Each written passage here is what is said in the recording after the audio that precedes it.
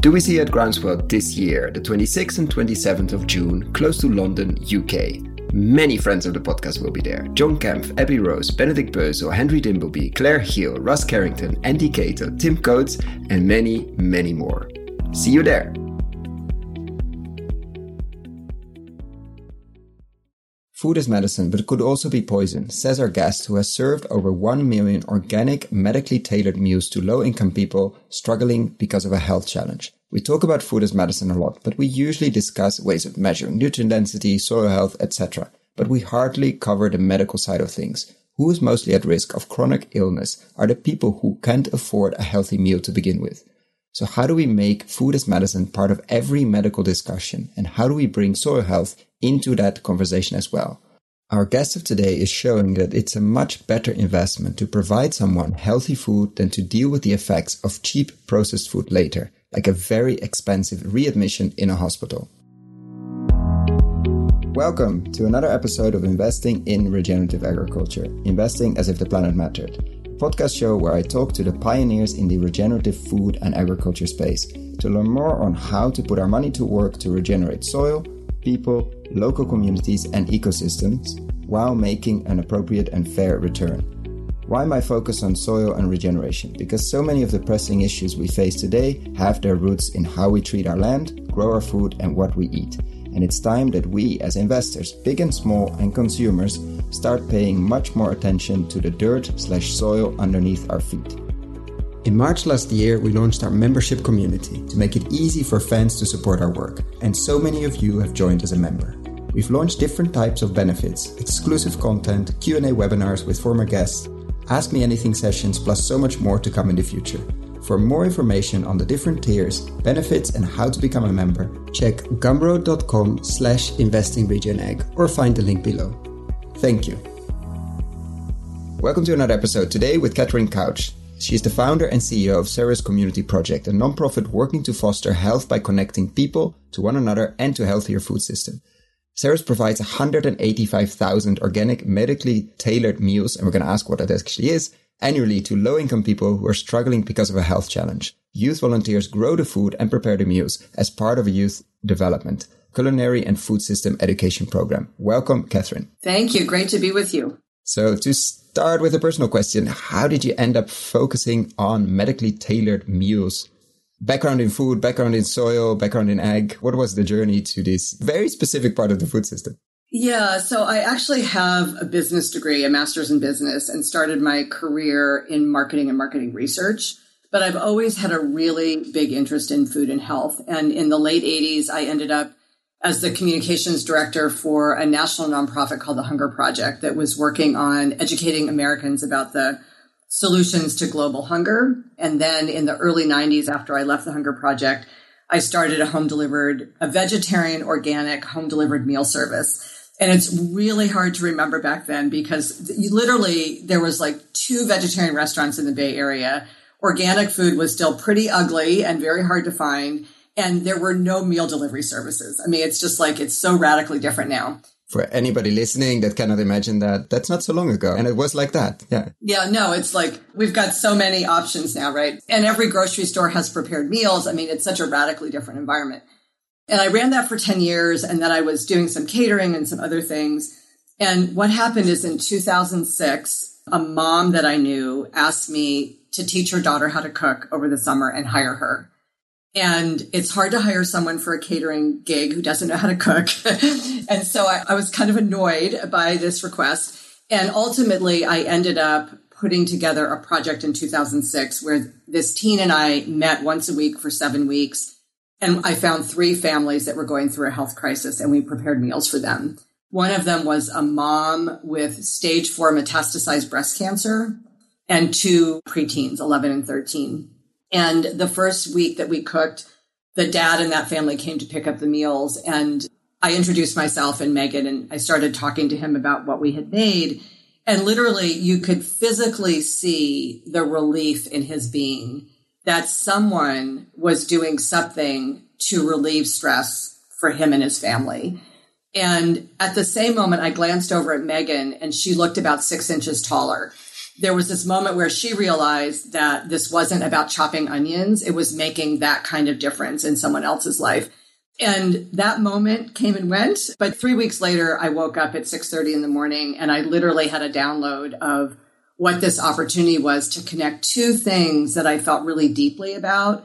One was the fact that so many young people today are growing up in families where cooking does not happen and family dinner does not happen. And so that fundamental life skill, right, the ability to prepare a healthy meal for oneself and one's family, that I essentially learned by osmosis because cooking happened in my family three times a day, was not happening for so many kids. And that really puts them and their future families at risk from a food system that is profit driven and does not really care about their health. And so that was really exciting to me. And then at the same time, to know that when people are sick and they most need to eat healthy food, it tends to go to the bottom of the list for a whole host of reasons. It felt like the exciting thing for me at that moment was we could address both of these things in one solution. So that was the seed. And I ended up starting Ceres in March 2007 with 6 teens in a church kitchen providing meals for 4 families. We've now provided over 1 million meals. We've trained a dozen communities around the U.S. and now in Denmark to replicate our model. And more importantly, I've now gotten into the policy space and really food is medicine. So it's been a journey, but over the last 5 years, we've moved more and more to this medically tailored meal model. So we always did 100% organic food. We've always done really healthy meals, no added sugar. Yeah, but what is a medical tailored meal? It doesn't sound tasty, but I know it is. So walk us through like a typical, it's a policy term. Yeah. What is the medical tailored meal? Yeah. So we've always done really healthy food, 100% whole grain, organic, no added sugars, all that. But as we moved more and more into working with people, especially with a range of chronic health conditions, if you look at low-income populations, diabetes, heart disease, hypertension are really prevalent. And many of those patients have multiple of those illnesses. We started to realize that our meals needed to be more than just healthy. They needed to really take into account the specific health conditions that a patient was dealing with. So, for example, for someone with diabetes, it's really important that you control the number of grams of carbs in each meal, and they need to be pretty consistent. So, for example, one of the things that we found was a lot of our vegetarian meals had too many carbs for a diabetic patient. So we had to start making adjustments. Same thing with heart disease. You have to control for sodium and you have to control for saturated fat in order for that meal to truly be as healthy as it needs to be for that patient. So if you have someone with congestive heart failure who comes home from the hospital and they eat high sodium meals, regardless of how healthy everything else is, they're going to retain water and that's going to put pressure on their heart and they're going to end up back in the emergency room. It's a higher level of understanding that for people with health conditions, you have to really take into account the specific nutritional needs of that patient and tailor the meals to meet that. So currently our basic diet meets what's called the DASH diet standards for cardiovascular disease. And then we tailor for diabetes and also for chronic kidney disease. The basic diet is good for most people. It's saturated fat controlled, sodium controlled, reasonable amount of carbs. Certainly for anyone with cancer, most illnesses, that's going to be fine. But if you have chronic kidney disease or diabetes, you're going to need something else. And we currently actually don't serve people with renal failure because that diet is really complicated and we're not ready yet to take that on. So it's that next level, right, of nutrition and understanding and matching the meal to the specific patient and their needs.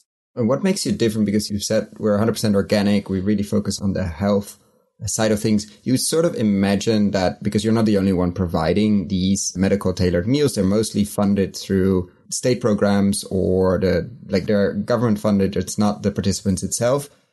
You would imagine that the others also focus on providing healthy meals. But in our previous conversation, you did highlight that probably that's not the case. I now understand why are they not focusing on the healthy side of things? Is it really true? Highly processed meals ends up your client, your partner into the hospital probably a lot earlier.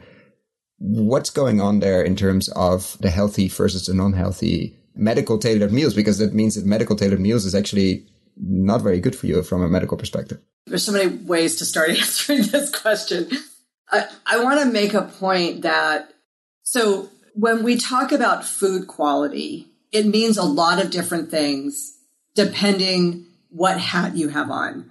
So when a registered dietitian nutritionist talks about food quality for someone with diabetes, they're talking about the specific nutrients in that meal. They're talking about how many grams of carbs, how many grams of protein, how many milligrams of sodium. They're not talking about how much nutrition is in the carrots or the soil, or is that food organic? And that's how we got introduced through, Dan Kittredge introduced us, like, you have to talk about food as medicine, because Catherine is going beyond the carrot, like not saying you should eat more carrots, which for many people is already an amazing first step. But unless we go beyond eat more veggies, eat your veggies, eat this quantity wise, we need to start looking at the whole system behind it. And I think Dairy Organic is an amazing start. And you've sort of consciously or unconsciously made that decision. And now you're being pulled into the regenerative ag space, basically, and looking at food and medicine, speaking at the Bionutrient Food Association events. And it's like, what do you see there happening? When you put your own hat on, what do you see as food quality? So I want to just go back and say that medically tailored meals in the United States started during the AIDS epidemic. So during the AIDS crisis in the late 80s and early 90s, individual organizations sprung up around the country. You know, AIDS patients were dying of the disease. In many cases, their families were abandoning them because they were gay. And individual people, like I did with my organization, started nonprofits to provide meals to people with AIDS and HIV. And a lot of that focus was in the beginning on just comfort, right? And so there wasn't a sense of food quality. Then meals started to get better. One of the things that happened was they learned really early on, when AIDS patients have high quality medically tailored meals, their nutrition improves and their viral loads actually go down, and they're less able to transmit the AIDS virus. So they learned that really early on, and that led to the federal government including home delivered medically tailored meals as a covered benefit in the Ryan White Act, which is still the federal funding stream in the U.S. for AIDS, HIV. So that Ryan White funding supported dozens of nonprofits around the country in developing medically tailored meal programs. Then the AIDS crisis really changed. It became much more of a chronic illness. The need was different. And essentially what happened was Avon and Komen, who were working with breast cancer patients, came to those organizations and said, if we provided funding to you, would you serve breast cancer patients?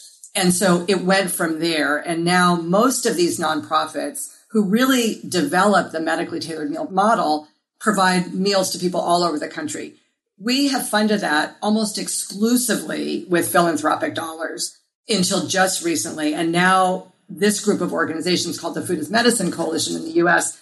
are really leading the work to integrate medically tailored meals into public and private insurance as a covered benefit. So I just want to clarify that, like, there's not a lot of government funding or even private health. It's starting to happen now.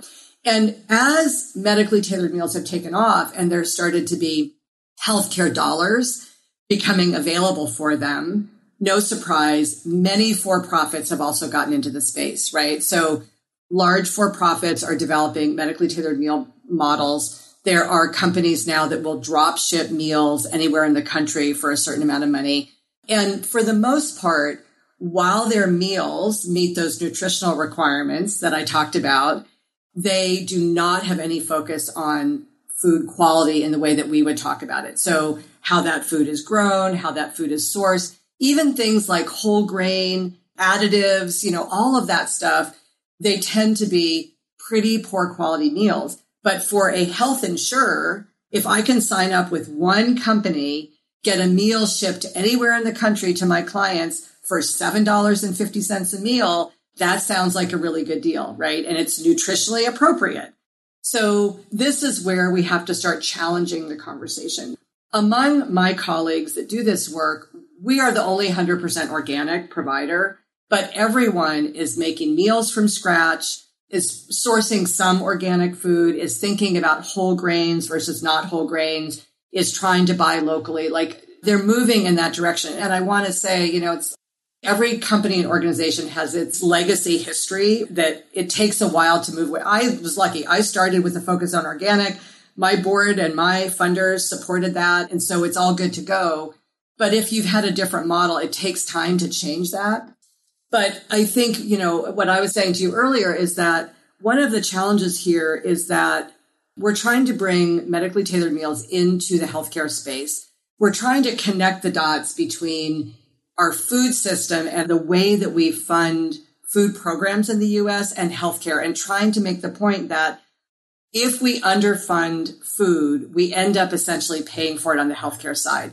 We have to start connecting the dots between those two and understanding that food is the first line of defense against illness. I often will say, if every child started kindergarten in a school where they had a school garden integrated into their classroom, they learned about nutrition and they had access to really healthy meals from preschool all the way through, we could change the chronic disease trajectory in a generation. It is not complicated, but there's a lot of misinformation. And for many people in most countries who are low income, the ability to access the kind of quality food that you need to be well is very, very difficult. And so no surprise, people go to McDonald's and they buy processed food and they buy cheap food because that's what they can afford for their families. And again, that's the underinvestment.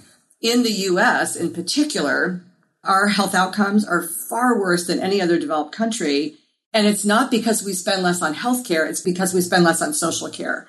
We are underinvesting in the kinds of things, including food, that allow people to build healthy, productive lives. And then we pay for it over here. But we're not talking about the fact that those two things are connected.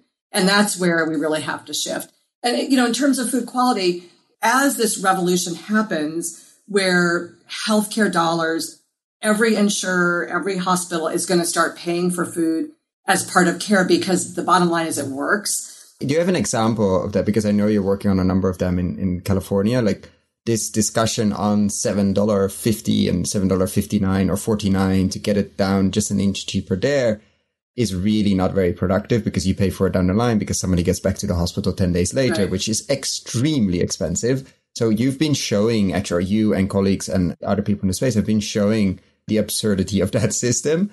Can you show like an example of how you're trying to change that policy and getting the food not as a nice added benefit to have, like let's spend a bit of our community dollars on that, but actually as a part of your treatment? Because at the end of the day, it is either before or after an operation, but you need to eat well. What are you working on that specific to change that and showing it's actually way cheaper and way more affordable and way better for everybody involved? But let's start with the cheaper part or with the better part. What's some exciting stuff? Because you are part of some very interesting research there.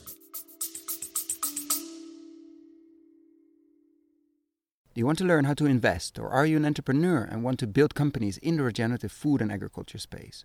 Or do you work in big ag and big food and want to really move the needle? We have developed a new video course for you. Find out more on investinginregenerativeagriculture.com/course or in the show notes description below. Yeah, there's about 6 or 7 published peer-reviewed research studies in the U.S. around medically tailored meals. Most of them were one nonprofit organization in one community. Some of them are retrospective studies, some of them are prospective studies. Pretty much consistently, they show that there's about a 16 to 20% net savings on the healthcare cost side when you provide a medically tailored meal intervention. So it's very general. Lower readmissions, more likely to be discharged to home, better medication adherence, like a whole bunch of different things. So one of the challenges that I was finding as I was talking to healthcare providers is they were all saying, well, that's so great that happened in Philadelphia, but how do I know it would happen here? So there was a limit to like what those studies should show. So I was able, with our state senator in California and a group of colleague organizations in the state, to get California to fund the first in the country statewide pilot of medically tailored meals in the Medicaid system, which is our low-income healthcare system. So these are all patients that are very low income, and they all have congestive heart failure, it's the most likely readmission. So congestive heart failure patients are more likely to be readmitted to the hospital within 30 days or 90 days than any other diagnoses. It's because of the nutrition impacts of the disease. So if you were eating a high sodium diet, which is very likely if you're poor, and especially if you don't have anyone to cook for you, then your sodium levels go up, it puts pressure on your heart, you end up back in the hospital. So we've been doing this study for 3 years. We have 1 more year to go. And we don't have data in the There will be a full evaluation in 2022 in the Medi-Cal claims database, but we are showing dramatically reduced readmission rates for people who are getting the intervention. We're also now doing a large-scale randomized controlled trial with Kaiser Permanente, which is a national healthcare system that uniquely is both an insurer and a provider. So they have very detailed data on their members and are able to really do a lot of analysis. They have a very, very strong in-house evaluation team. So there's 4 studies happening right now. The one that we're doing is congestive heart failure, diabetes, and chronic kidney disease. They're patients who are being discharged. They're comparing Kaiser's usual standard of care with 10 weeks of meals for everyone in the family, with 10 weeks of meals for everyone in the family, plus support from a registered dietitian around like health coaching and nutrition education. And we expect from all the existing data that that's going to show very dramatic results. And as a result, already Kaiser is planning in 2021 to provide medically tailored meals for seniors with congestive heart failure, which is possible because in 2020, the Medicare system in the U.S. had made some changes that will allow medically tailored meals to be a covered benefit if you believe it will prevent another cost, essentially. So, and that's what we're driving to now in California is building into the Medicaid system that you can provide home delivered and medically tailored meals in a number of different cases because it will prevent the cost of a readmission or an emergency department visit. So that's the cost. So there's really good data. And I'll just say, literally every major insurer in the U.S. is active in this space right now. They're doing pilots. So what has changed? Why is that now? We're talking 2020 compared to when you started 2007. Why suddenly food, and let's talk about soy in a minute, but let's say food as medicine, you have it in your email signature. Like why suddenly that sort of shifted? Do you have a hunch? But maybe we don't know, but it seemed to have shifted the last few years. Yes. I think there's 2 things that have happened. One is there is a growing understanding that we are not going to drive improvement in health outcomes or control healthcare costs without addressing what are called social determinants of health. There's a real understanding now. So the data basically shows that only 20% of your health is driven by what happens in a clinical healthcare setting. Wow. And that's where we invest all our money. Exactly. All med tech, or everybody is going after the latest X, Y, Z, Z, etc. 30% are the choices you and I make every day. Eating well, stress management, not smoking, exercise, not overusing drugs, like all of those lifestyle changes, that's 30%. But 40% are what are called the social determinants of health. Those are the things that impact people's ability to make those healthy choices. So if you're poor, you live in an area where it's not safe to walk outside, you can't access healthy food, you don't have access to transportation, all of those things are 40%. So 30% are choices, 40% are things that limit choices. And then 10%, sorry, now I'm curious. 10% is like environmental factors, genetics and environmental factors.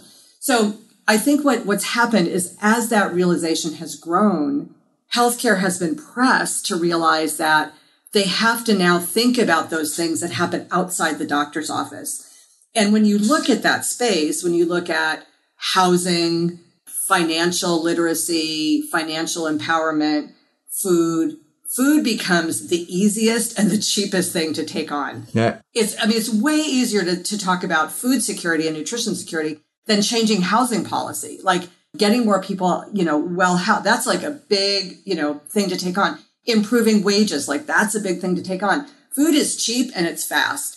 And so I think it's driven this realization that Humana, who's an insurer in the Southeast, I heard this at a conference a couple of years ago and it really struck me. They realized that for Medicaid patients were 29% more likely to end up in the emergency department the last week of the month. Why? Because they run out of food. Most of them are diabetic or pre-diabetic. They continue to take their medication, but they're skipping meals. And that has them become, I'm not going to remember the term right now, but anyway, that causes a problem. They end up in the emergency room. So now they're doing randomized controlled trials around a food security intervention. Way cheaper to provide food for that last week of the month than to have all those patients end up in the emergency department. So these kinds of realizations are happening, and we've been able to, again, drive some change in Medicare, where Medicare can now cover meals. Not many plans offered meals in the first year, but now there's peer pressure among the plans. And in the US now, you can see ads on like TV where they're saying, new Medicare benefits, home delivered meals. Like, I never in my wildest dreams thought that would have happened 10 years ago. But is it going to be then, like, is there going to be peer pressure on the quality as well? Like tasty meals, healthy meals? Well, that's the next stage.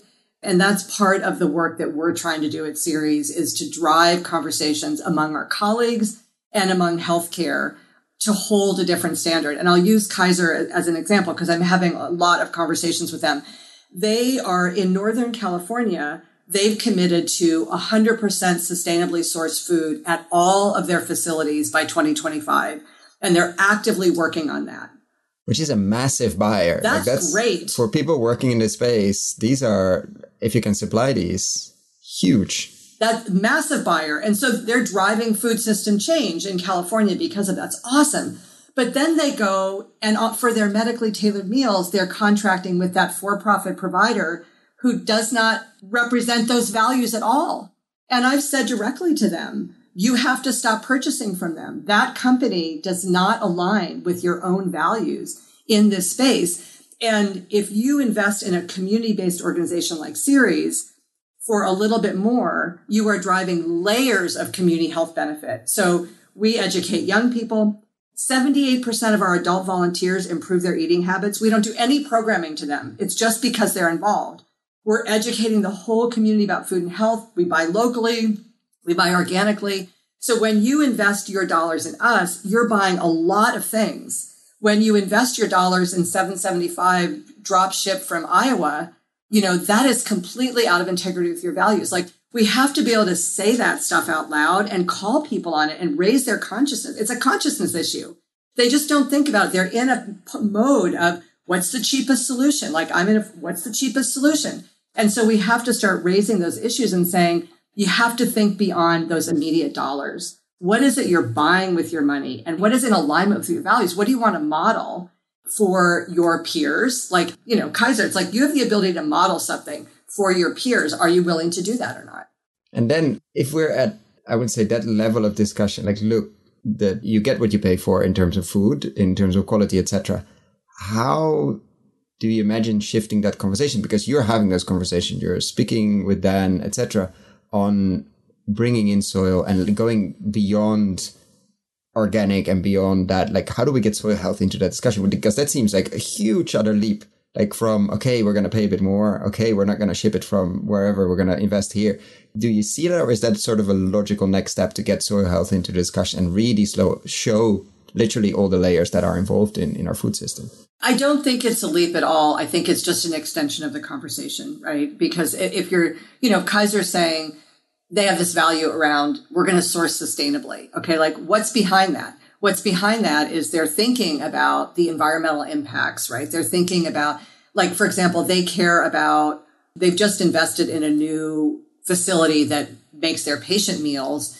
And one of the things they're really excited about is that food facility is hiring people, immigrants and people coming out of the justice system and doing job training. So they're trying to think about all these. They know that health means people need to be economically healthy. The environment needs to be healthy. We need healthy water. Like, they know that. And it's just about taking them down that path where they understand the connections between the decisions they're making and those outcomes. So if you're buying organically and you're buying locally and you're buying from, like, big conversation in California now is BIPOC owned farms, like farms owned by people of color, farms owned by immigrant communities, like local small farms, we got to support small farmers. Like, those conversations are all happening, and it's about connecting the dots and thinking about, when you buy from an organization like Ceres, here's the farmers that we're supporting. Here's their soil policies. Here's how that supports their welfare policies.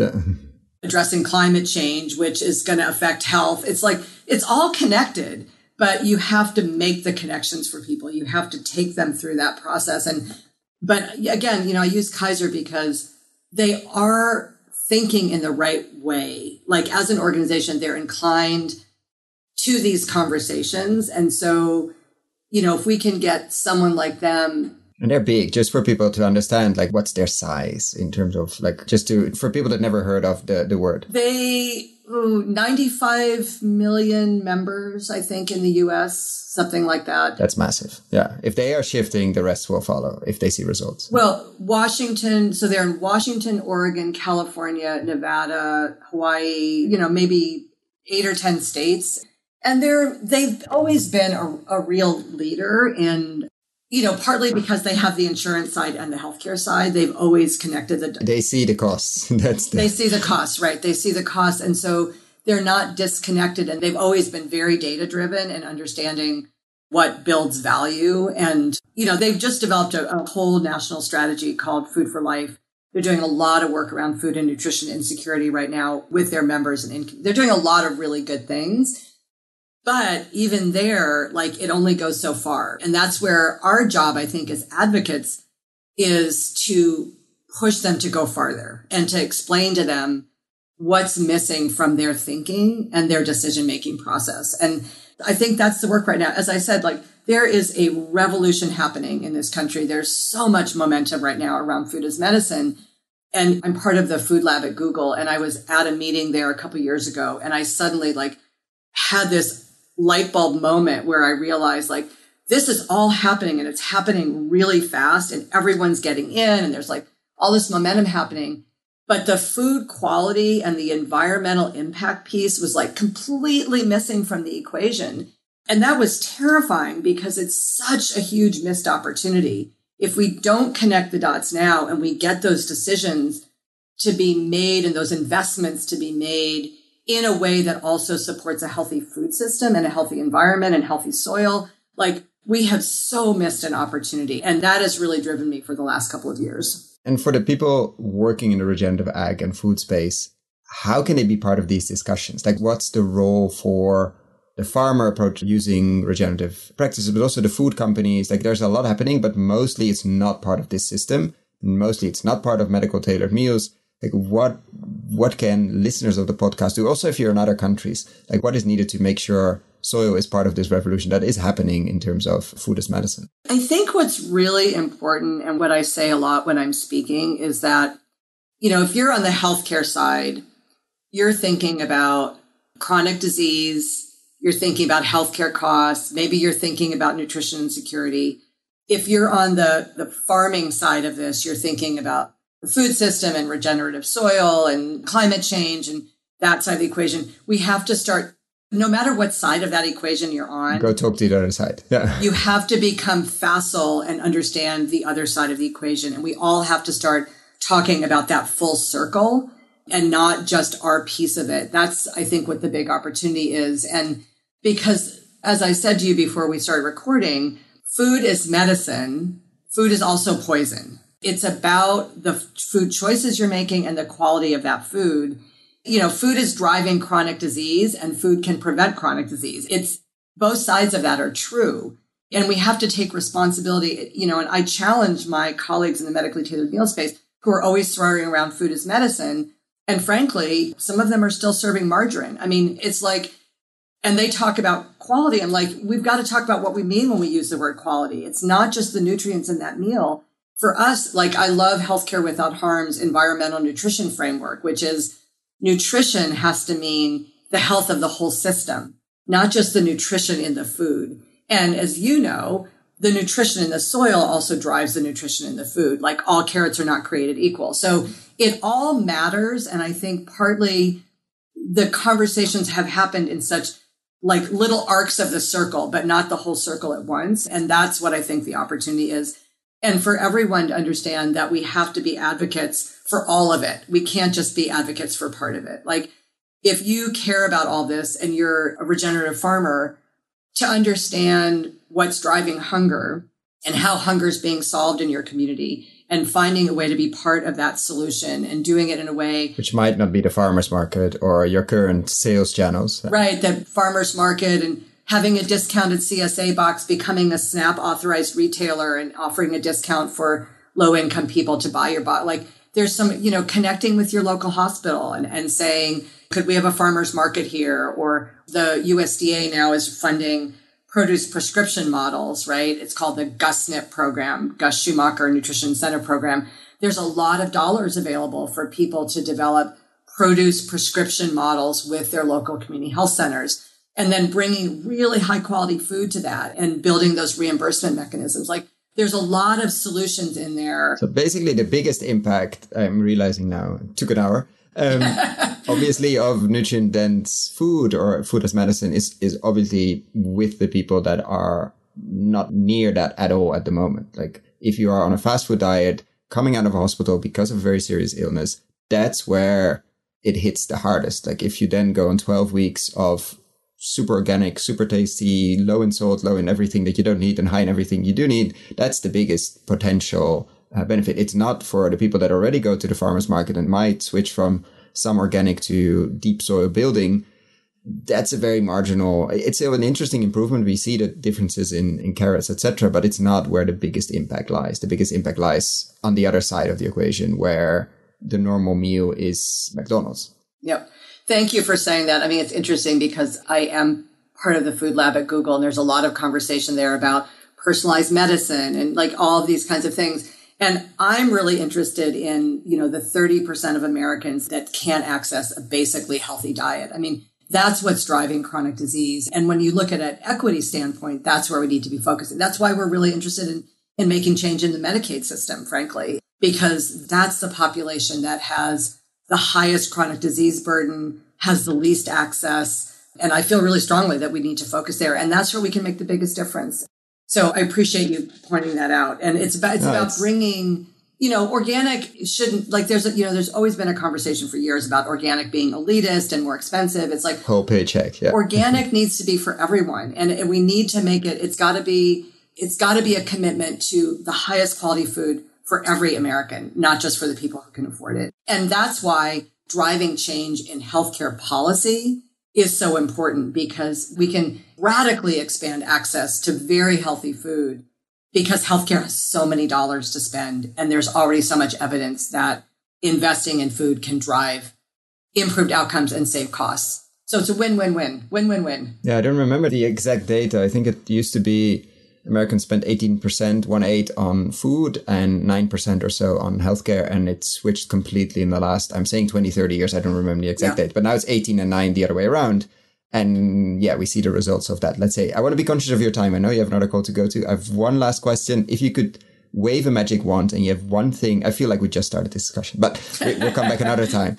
If you could wave a magic wand and have one thing change in the food and egg space, what would that be? I mean, for me, the driver is that Medicaid was covering food, that everyone with chronic disease was getting a food prescription, like from pre-diabetes or kids with obesity all the way through people who are being hospitalized. I imagine healthy food, not just general food. Yeah. Healthy food. Yeah. Healthy food. And I think the other one is that we're willing to pay for food quality instead of the conversation that, trying to get food as cheaply as possible, which is such a driver in the US and continues to be a conversation on the healthcare side, that we understand that good food is worth paying for and that we're willing to pay for it. In the grand scheme of things, it's much cheaper, but because of all the externalized costs, etc., somebody is picking up the bill. That's probably 3-4 times over, maybe 10 times over. But at the moment, that little price tag seems very cheap, and it's not. It's poison in many cases. I think that's a very strong way of, and a very good way of ending this conversation. I want to thank you, Catherine, so much for your time. I know you have a very busy schedule, and I think, at least but I'm pretty sure most of the listeners learned a lot about a side of the food system we hardly ever talk to, but is extremely important and underfunded and underinvested and underworked at, unfortunately, because it's there's so many wins to win there, basically. Thank you so much. It was a real pleasure, and I look forward to continuing the conversation at some point. Thanks. If you would like to learn more on how to put money to work in regenerative food and agriculture, find our video course on investinginregenerativeagriculture.com/course. This course will teach you to understand the opportunities, to get to know the main players, to learn about the main trends and how to evaluate a new investment opportunity, like what kind of questions to ask. Find out more on investinginregenerativeagriculture.com/course. If you found the Investing in Regenerative Agriculture and Food podcast valuable, there are a few simple ways you can use to support it. Number 1, rate and review the podcast on your podcast app. That's the best way for other listeners to find the podcast, and it only takes a few seconds. Number 2, share this podcast on social media or email it to your friends and colleagues. Number 3, if this podcast has been of value to you and if you have the means, please join my membership community to help grow this platform and allow me to take it further. You can find all the details on gumroad.com/investingregenag or in the description below. Thank you so much and see you at the next podcast.